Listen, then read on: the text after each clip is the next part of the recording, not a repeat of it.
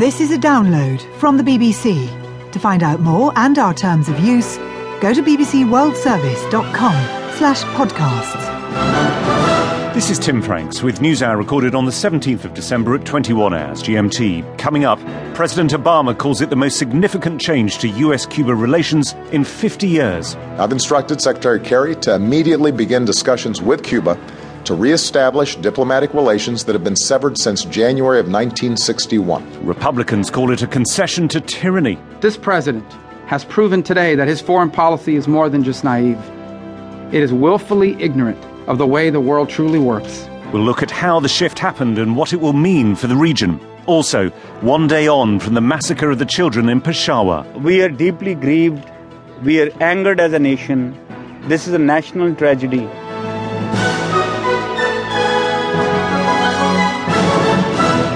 You're listening to the BBC World Service. This is Newshour with me, Tim Franks, live in London, and we have one major story which we'll be devoting most of the programme to. It began about 4.5 hours ago, 11:31 Eastern Standard Time, and that was when the Associated Press Agency put out this news flash.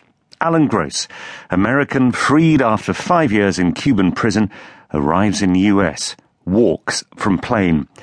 It was a big moment in a day littered with big moments because they were all pointing to a potentially huge diplomatic shift in the Western Hemisphere. The US and Cuba have announced moves to normalise relations 53 years after they were broken. In this programme, we'll plot those moves and examine the implications, not just in Cuba and the US, but across the region. The day began with news of simultaneous prisoner releases of the American Alan Gross, who travelled to Cuba in 2009, a contractor for the US government's development agency USAID. He'd brought communications equipment with him in an effort to improve internet connections. The Cuban authorities accused him of fomenting dissent and in the end sentenced him to 15 years in jail.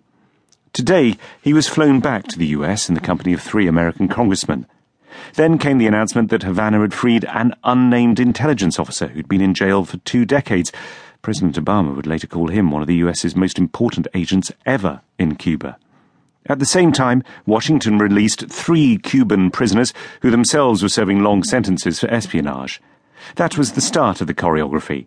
Then came simultaneous press conferences from the Cuban and the American presidents. We'll begin in the White House and Barack Obama's announcement that the US would reopen an embassy in Havana.